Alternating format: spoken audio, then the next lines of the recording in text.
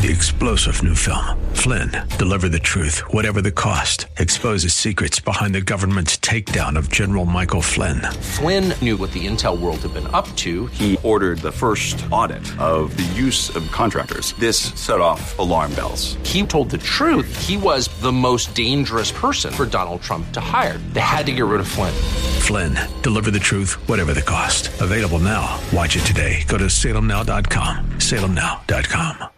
It's Lifeline with Craig Roberts. He's the host of Northern California's longest-running conservative talk show. He's a man with a message, a conservative with compassion. He's Lifeline's own Craig Roberts. And a pleasant good afternoon to you. Welcome to this Tuesday, the 6th day of February. And boy, what a difference a day makes, huh? The U.S. stocks today have been taking, as we've seen the last couple of days, investors on quite the wild ride after 2 days of massive losses and a 116% spike in the volatility index.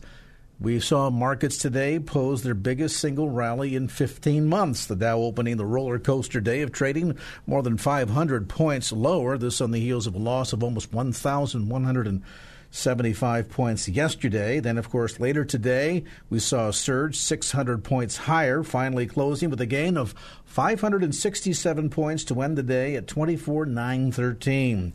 The S&P 500 gaining 46 to close at 2695, and the NASDAQ rocketing 148 points higher to finish at 7116. This certainly has got investors a little bit on the nervous side. But what does it all mean, given the fact that we've seen such a spectacular increase on Wall Street? Since its low during the Great Recession of 2008-2009, almost a 400% increase. Hard to really make noise about that. One has to wonder, does this say more about the nature of the economy than it does about an overheated market?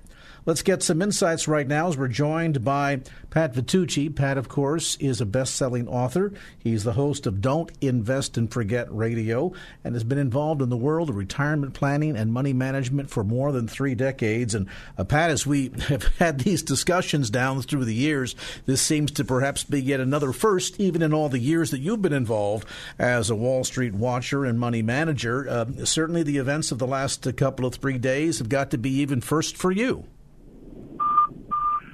Yeah, Craig, the last couple of days have just been absolutely bizarre. You know, as you mentioned, the flip-flopping and the volatility. Even today, this morning it was up 600. This afternoon down 300. Then it went to zero, and ultimately closed over a 500-point rise. So, talk about a multi-day swing within 1 day. It was almost comical to watch, and the Bulls and the Bears kept fighting it out, and eventually the Bulls won. But quite an interesting day, and I think as you point out, this is a healthy correction, Craig, and it was a long time coming. A year ago, the Dow was 20,000; it went to 26,000.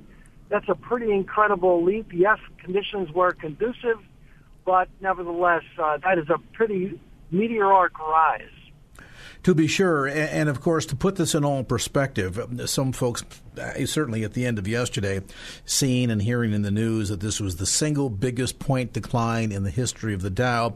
While that might be true, and while 1,175 points sounds significant, in comparison to Black Monday of 1987, here's the difference.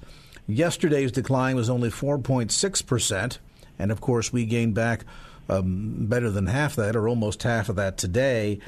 Black Monday of 1987, the Dow dropped 22%.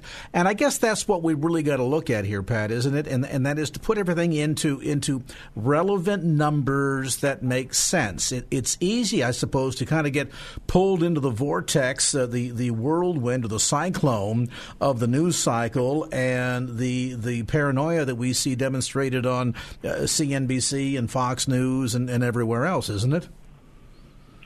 Yeah, it really is, Cody. You've got to look at the percentages, and I think those are the right way to look at it. Certainly, you don't want to panic, you don't want to sell, and in fact, if you're a long-term investor, there's a little bit of a buying opportunity. So it's kind of a little bit of a Macy's White Flower Day sale when things go on sale and take 4 or 5, 6% off your price If you're a long-term investor, you've had too much money on the fixed income side, bonds, utilities, mortgages. Maybe it's time to nibble in at some equity markets that will, withhold. I think I'm still very bullish on 2018. We've got a terrific new tax law passed by President Trump that clearly is already establishing some really unusual decisions by Apple and GM and Ford and lots of other companies bringing manufacturing back to the USA. When have we heard that last, Craig? Probably back in the 1950s. There's absolute truth to that. And I guess we need to separate here the frothiness from some of the underpinning fundamentals because, we heard a lot of speculation yesterday and certainly on Friday. Does this mean the start of a recession? Things of this sort. But this kind of volatility on Wall Street doesn't really suggest that there's something now suddenly wrong with the fundamentals of the economy that would rise to the occasion of another pending recession, does it?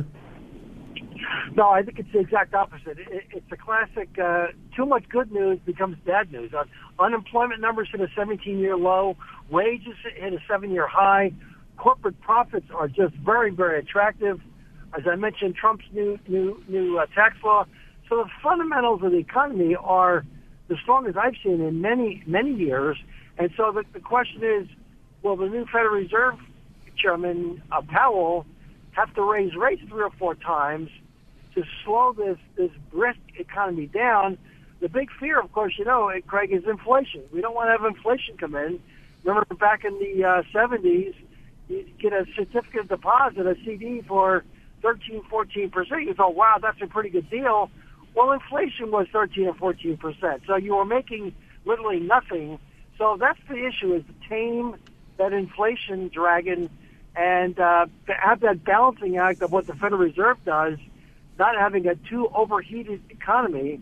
And right now, we've got a GDP in excess of 3%. We haven't had a 3% gross domestic product in many, many years.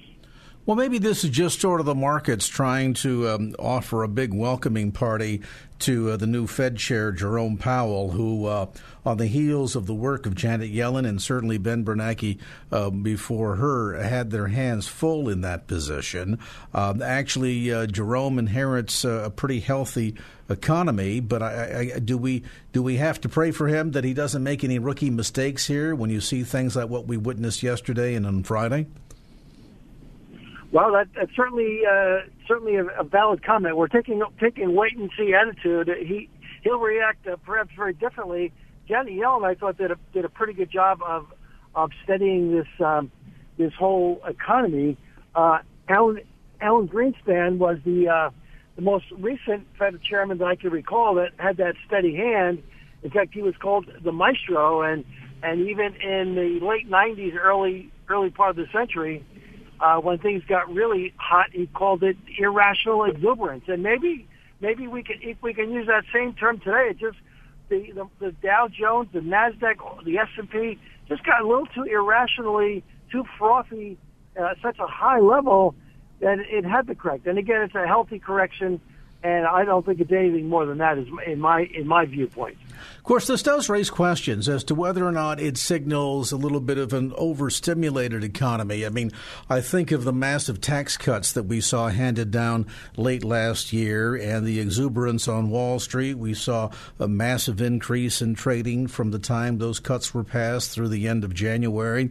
Certainly, it's been popping of champagne bottles all across Wall Street. We've seen more money come into the economy. We're beginning to see a rise in wages. All of that from a Wall Street side of things pretends to a very healthy level. But then, of course, it raises the question as to whether or not some of this frothiness, this exuberance tied into things like the reduction of taxes and certainly along with that the regulatory changes.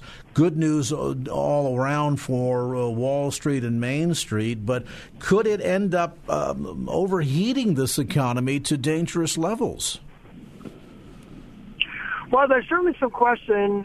Did we need the big tax break that President Trump was successful in putting through, the economy was buzzing along nicely.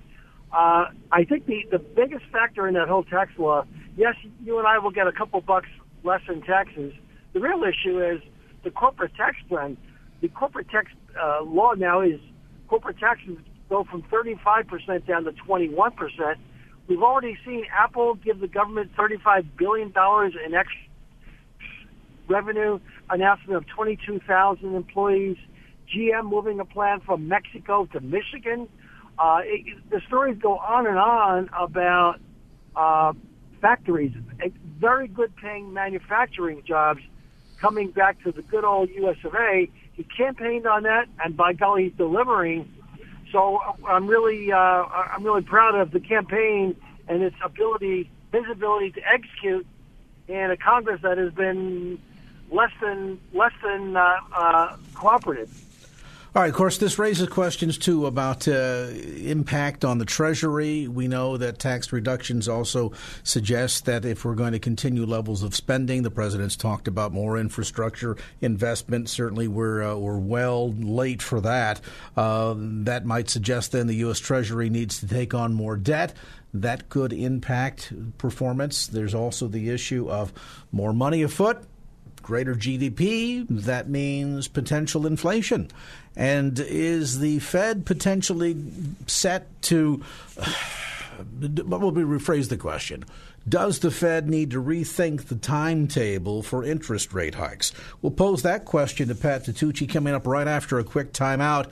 If you've just joined us, I hope you've got your seatbelt on. It's not only the law in California if you're driving, but very helpful if you have money invested in Wall Street, be it as a 401k, an IRA, or just your simple investments. It's been a real bumpy, wild ride the last 3 days. Today, things beginning to settle a bit down, but looking at the VIX, a spike of 116% in just 24 hours raises the question, how do we separate the noise from the fundamentals?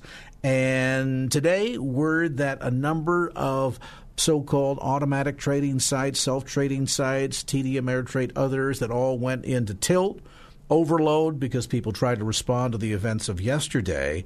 So is there concern here that reactionary in motion, that approach where we're making decisions based on our heads, our hearts and not our heads, could this potentially cause problems? We'll talk about that next as we continue a look at Wall Street and your money. Pat Vitucci, principal of Vitucci and Associates and host of Don't Invest and Forget, which can be heard Saturdays at 8 a.m., Mondays at 6 p.m., and Fridays at 1 p.m. You taking notes on our sister station, Business Radio 1220 KDOW. More information available on the web at don'tinvestandforget.com. Let's take a brief time out. We'll come back to more of our conversation, more of our look at Wall Street and your money as Lifeline continues.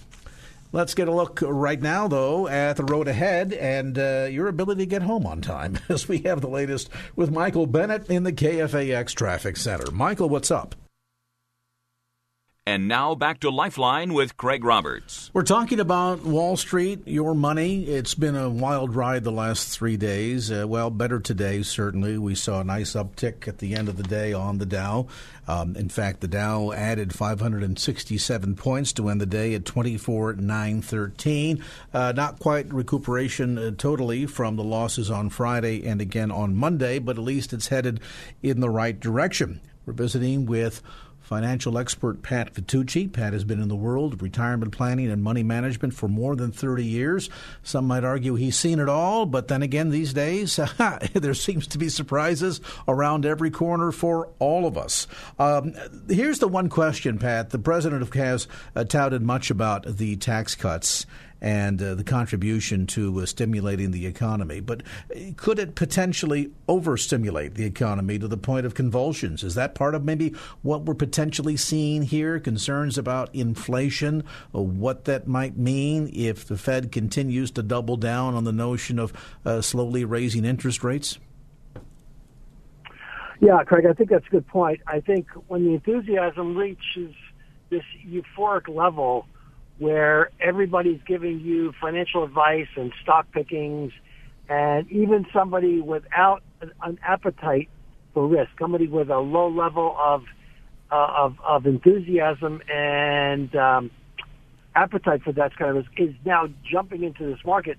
That becomes a really troubling signal, because now you're not sticking to your money profile, as we like to say, and you begin to take more risk because your cubicle mate in the next aisle over, or your brainiac brother-in-law, gave you such great advice, and he's doing so well, and he bought Bitcoin after all, and he made a lot of money, and he's been rubbing it in your face ever since. You really want to avoid those kinds of comparisons and not do what others are doing. Stick to your guns. Stay to who you are in your own skin. And I think when we get through all this excitement, you'll feel a whole lot better about yourself. And so the point is, you don't want to panic on one side. You don't want to jump in the deep end of the pool if you've never had a swimming lesson. So it's kind of the same thing as just sticking to who you are financially and not trying not to be somebody else. We heard news that some of the so-called robo-advisor sites and some of these self-trading sites like TD Ameritrade went into red tilt condition, I suppose bogged down by people panicking and jumping online and trying to get all out just after they, just more than a week ago, wanted to be all in. And I guess that raises questions here about just the whole emotional response. I mean, you hear news like the Dow was down over 1,000 points, and it's hard not to react, even if you're not somebody who peeks at your 401k every single day. How do you avoid not getting caught up in the panic, in the frenzy, especially, Pat, when that's fueled by the 6 o'clock news and everybody that's out there with an agenda to promote in relationship to news? Yeah, we are emotional beings, and fear and greed are the two worst ones. One's on each shoulder, whispering in your ear, "Get out now, get out now," and the other one's, buy, let's buy more. And so we struggle emotionally, and that becomes a big driver of why we make historically some bad decisions. And so I want to encourage our listeners to avoid the emotion of the last couple of days and rationally look at your portfolio. Go home tonight, look at your 401k, look at your IRA, look at the annuities. What are they doing? What are the expenses compared to what the performance is that you're getting? Hey, listen, it's a good time to look at last year and compare it to what the market did. And the point is, do some homework, do some introspection. If you need help, certainly our financial planning firm can assist in reading through all that perspective stuff, which is might as well be written in Chinese, Craig. I mean, it's very difficult to understand. And if you don't have the time and passion and energy to review those things, maybe you need some help. And so you want to stay calm, take the emotion out of it. And if you're not retiring tomorrow, or you don't need the money by next week, you really want to do nothing through this melees of excitement. Final question for you, Pat. I talked earlier about the impact of the tax cuts. Certainly the president, during his State of the Union address, called for a greater investment in infrastructure, long overdue for that. It also raises the question then, with potentially higher expenditures, less income because of the tax cuts, if the U.S. Treasury has to take on more debt to pay for the tax cuts and there is accelerated borrowing, what's that going to do to the bond market, and how is all of that going to ultimately impact interest rates and Wall Street? Well, you mentioned Alan Greenspan earlier. He just came out with an article today in the Wall Street Journal that he thinks the bond market is in a bubble, maybe not for the really short-term bonds, 3 to 6 months, but beyond that, we may see some activity there. So it's looking at the rates. Will the Federal Reserve raise rates 4 times, as some people believe? Will it be 2 times? And if they're a quarter point, and if they're protracted over a year and a half, I think it's going to have kind of a ho-hum effect on the market. But let's not ignore the federal deficit is at $20 trillion.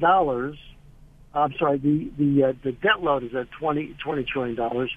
And if, like we had in the Reagan years, where President Reagan did a very similarly kinds of activity, and we had a robust economy for the next 8 or 9 years, I think we're looking at a President Trump that kind of looked at the Reagan playbook, and I think we're going to have some really superlative years with lots of bumps along the way, as they always are.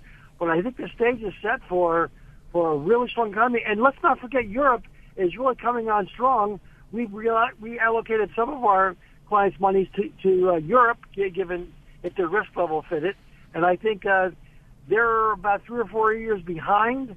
They didn't print money until many years later after the Great Recession.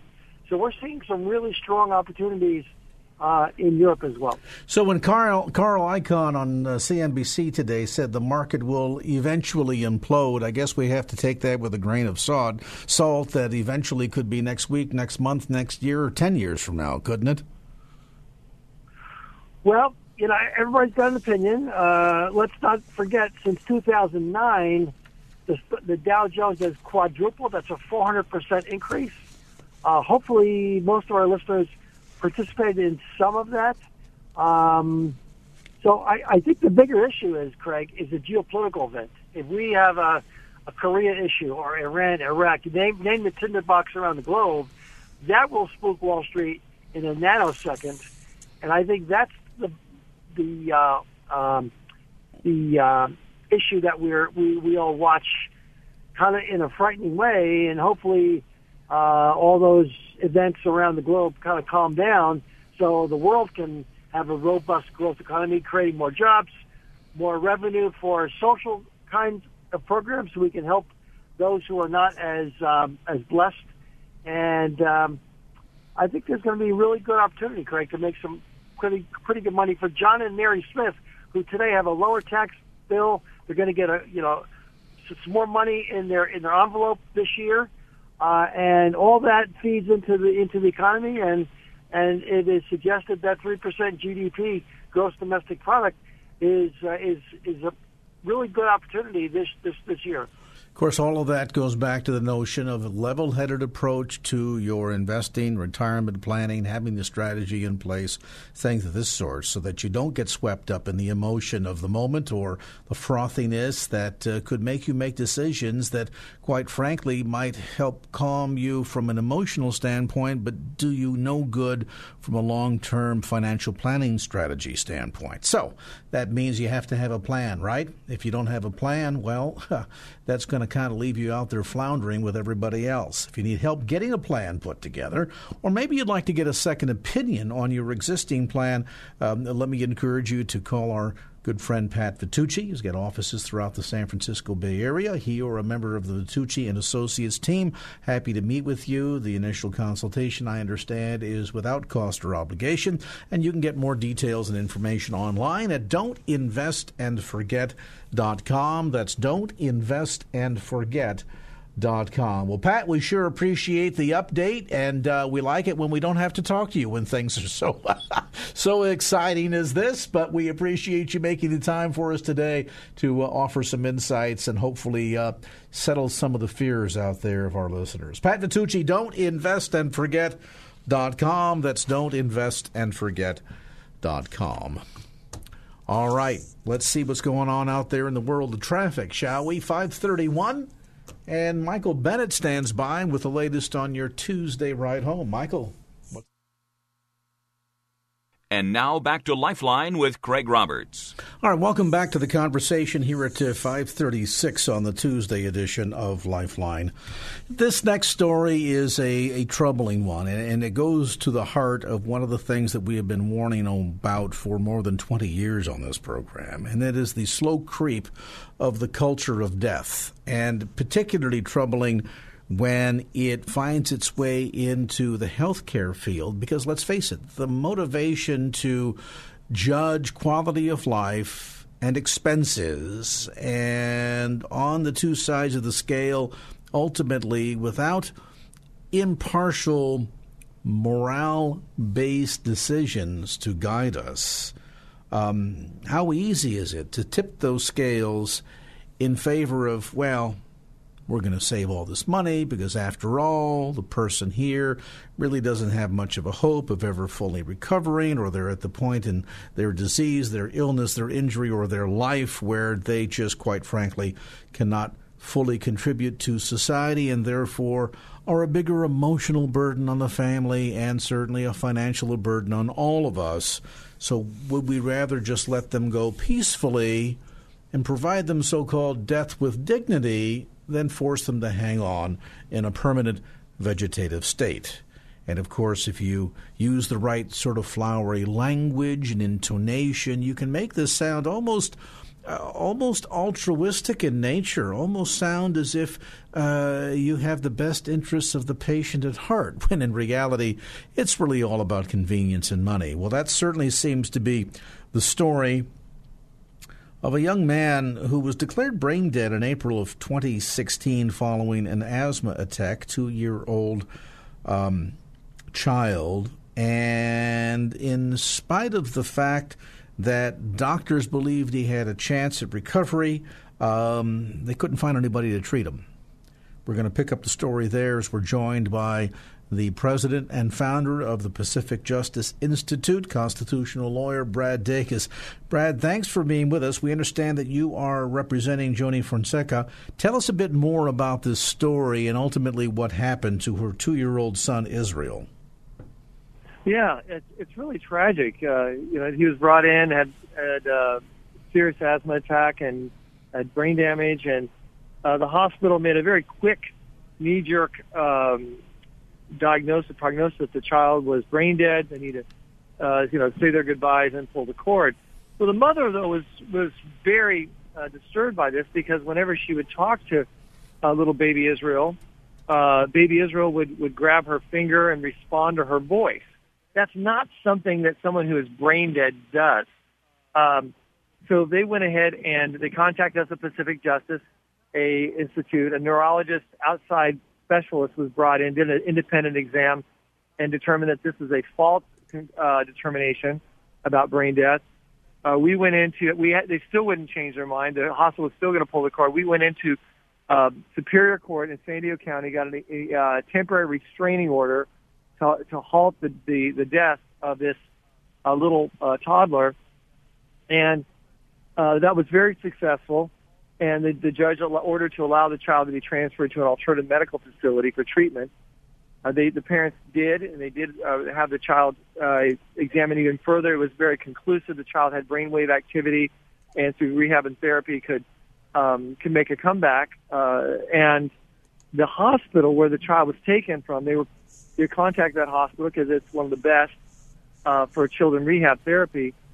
A doctor there said, yes, bring the child back, that he will do therapy. And so they did, and they took the hospital and took that doctor off the case, put another doctor on. The doctor looked at the file. It said the child's brain dead, pulled the cord, and killed the child. And this is all because we don't have any kind of due process protection at all for parents. And instead, it's just simply whatever the doctors say they can do, and in terms of life and death. And we think that's very alarming. We filed a lawsuit, and it's now pending up before the Ninth Circuit Court of Appeals to save the life of future people in the future, to have greater due process protection. Well, what's scary about this case, as you suggest, Counselor, that apparently this sudden reversal by the hospital was based predominantly on the issuing of a death certificate. So you mean to tell me the state now gets a vote in all of this? The state can issue a death certificate even for somebody who is still technically alive? And now what? The hospital feels compelled to make it so? Yeah, the hospital is the one who pushed and the pronouncement of a death certificate. And they seem to just very determined not to have this cost burden over them, and to just terminate the life. Medicine today has changed a great deal over the years, and specifically over the last decade, where efficiency and budget and cost often dominate over ethics and humanity. And this is a classic example of why we need recognition that when you have a fundamental right, like the right to live, it must be coupled with adequate due process protection. We give that due process protection to people who are allegedly criminals, and they're tried, and they get all kinds of due process protection. A much greater right and principle of the right to life, it demands nothing less than the opportunity for parents to get an outside, independent analysis before making such a permanent, terminal decision on someone's life. And I've always wondered about a country that will kick about the notion of spending hundreds of thousands of dollars in an effort to try and save someone's life.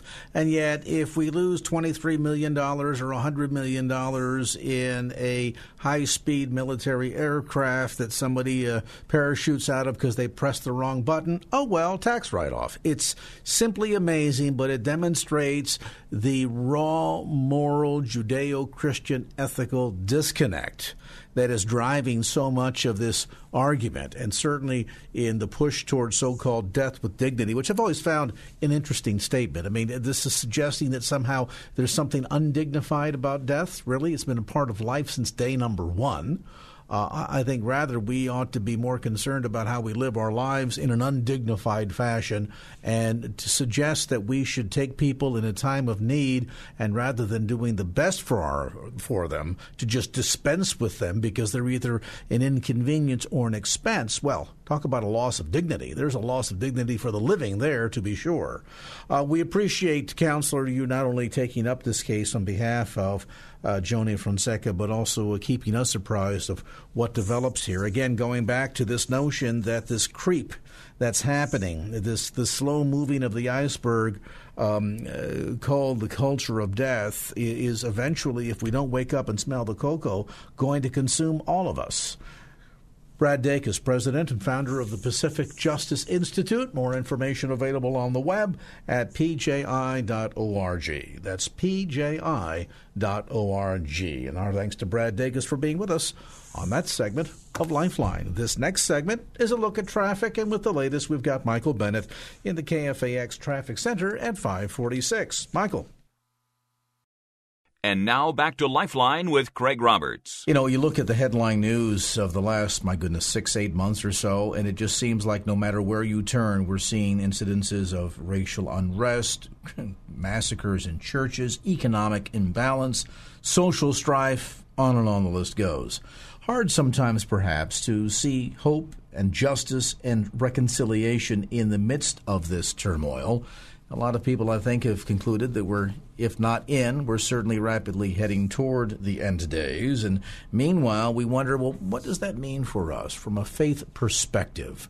How can we better find places in which not only God is working to bring about healing and restoration, but most importantly, feel as if the job that we do is significant toward that end? Warren Smith joins us now, Vice President of World News Group, and perhaps you are a subscriber to his wildly popular World magazine. He's authored more than 10 best-selling books, including the most recent, Restoring All Things, God's Audacious Plan to Change the World Through Everyday People. And Warren, great to have you on the program. Great to be on with you. Thank you so much. It is hard sometimes not to be discouraged, and just as we sort of reach the point that we seemingly have processed the significance of yet another major negative news event, sure as the sun will rise tomorrow, here comes one more.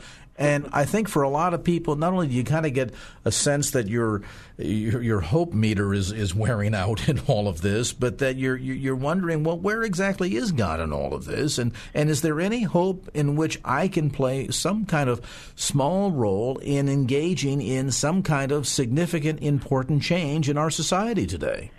Well, you're exactly right, Craig. And, you don't have to look any farther than the headlines. That's exactly right to see bad news. I mean, the Supreme Court rulings have been really discouraging to a lot of Christians. We see ISIS just murdering Christians all over the Middle East. I mean, you're right. I mean, there's plenty of reason to say that we live in serious times. But we, as Christians, are not allowed to despair. Despair is a sin. Despair means we've given up hope. And, of course, Christians of all people should be people of hope. Faith, hope, and love, Jesus, the Bible says, not Jesus per se, but the Bible says, or the three chief Christian virtues.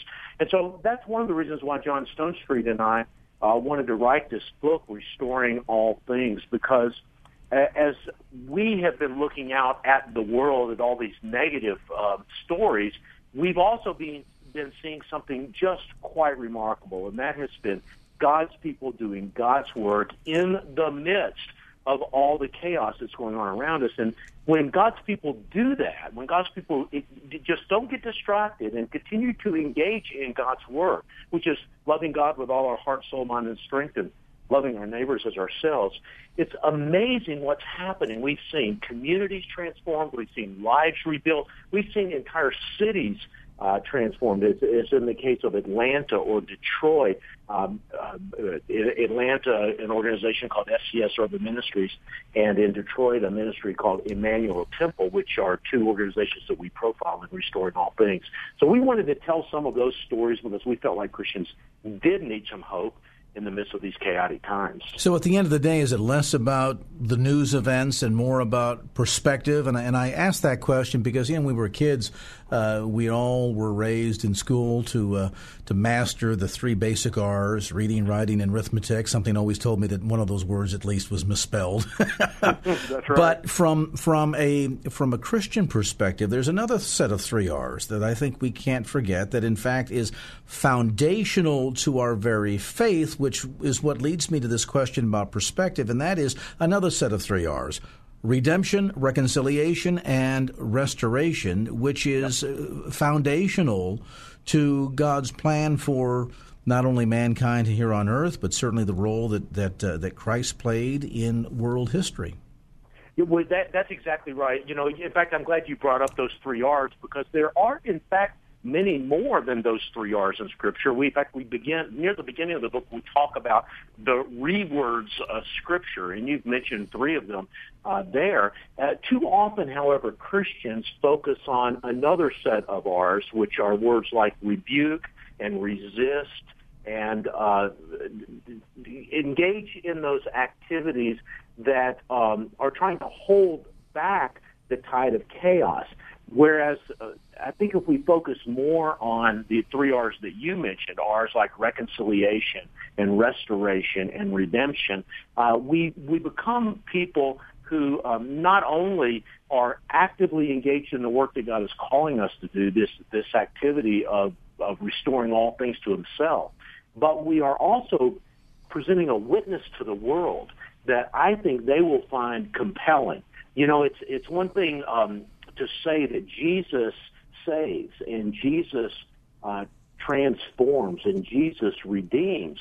But if our lives don't show that, Craig, that argument is not convincing. That declaration of the gospel, however true, is not convincing. But whenever we are actively engaged in the process of reconciliation, not only are we declaring the gospel, but we are demonstrating the gospel in our lives. And I think that's a much more convincing proclamation of the gospel. Well, in many respects, too, don't we find that message far more impactful in the middle of chaos? And I ask that question because, let's use the example of the lives of any of us. If we pause for a moment and think, if you were doing well, you married the perfect wife or husband, you had the perfect job, you had the perfect amount of money in the bank, you have perfect health, all of it, a lot of people could argue, well, for what do I really need God here, at least on earth? I mean, that fire insurance thing on the other side, that works out okay. But here in the here and now, I'm doing pretty well. But for most of us, our testimony is that in the midst of the pain, the agony, the chaos, when our life seemed to be falling apart right before our eyes, there stepped in God with a message of healing and reconciliation and redemption. And so oftentimes, doesn't God work best in the middle of the chaos that sometimes we as Christians try to push back against and prevent from happening? And I wonder if sometimes we might accidentally be short-circuiting God's plan because in the midst of that chaos, doesn't His grace shine the brightest? Well, all I can say to that, Craig, is amen and well said. And throughout history, I think not only in our own individual lives, which you've just identified, but throughout history, we have found the Christian church thriving whenever the world around it was in chaos. We tell stories, for example, from the 2nd and 3rd century, whenever the great plagues, diseases were just ravaging cities, and people were running out of the cities into the rural areas just to keep themselves away from danger and disease. But it was the Christians who ran into the cities to care for the sick and the dying, many times sacrificing their own lives in that process. But it was such a powerful witness that we saw Christianity spread dramatically in the 2nd and 3rd centuries. Even recently in the Ebola epidemic that we saw in Africa, I was amazed at the doctors that got Ebola and that were put into the quarantine, and a couple of them even died as a result of their work there. And whenever I found out about their biographies, one doctor after another, one healthcare worker after another, were committed Christians working in that environment because they were motivated by the love of Christ and love for their neighbor. So this has been the story of the Christian church. I think it's a story that we sometimes do tend to forget in our prosperity here in America, but it's one that we need to remember. Well, especially since at the core, if we talk about this from the viewpoint of it being a message of redemption, it suggests that there needs to be something from which one is being redeemed, does it not? Yep. I mean, is the message of heaven all that powerful a one, absence the existence of hell? I would suggest probably not. Yeah, I think that's right. You know, the great theologian F.F. Bruce once said that an understanding of sin is the beginning of salvation, and you know, it's important that we do understand that we're all sinners in need of a Savior, and it's also easy for us Christians to get a little self-righteous about where we sit versus our neighbor. But, you know, our neighbor, Jesus died for our neighbors, even the neighbor that we don't like, you know, just as much as Jesus died for us.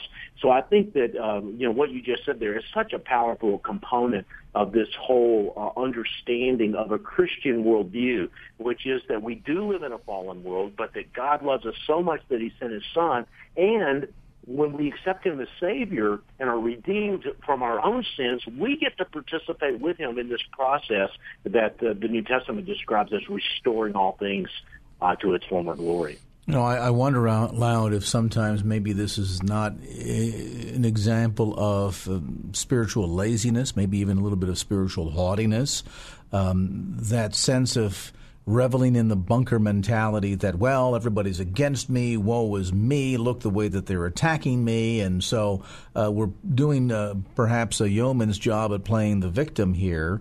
And so maybe some people sort of revel in all of that as opposed to saying, look, in the midst of all this turmoil, we got some work to do. And in the midst of this turmoil, God can do some amazing things in terms of extending that message of redemption, reconciliation, and restoration in and through me. We'll talk about that as our conversation continues.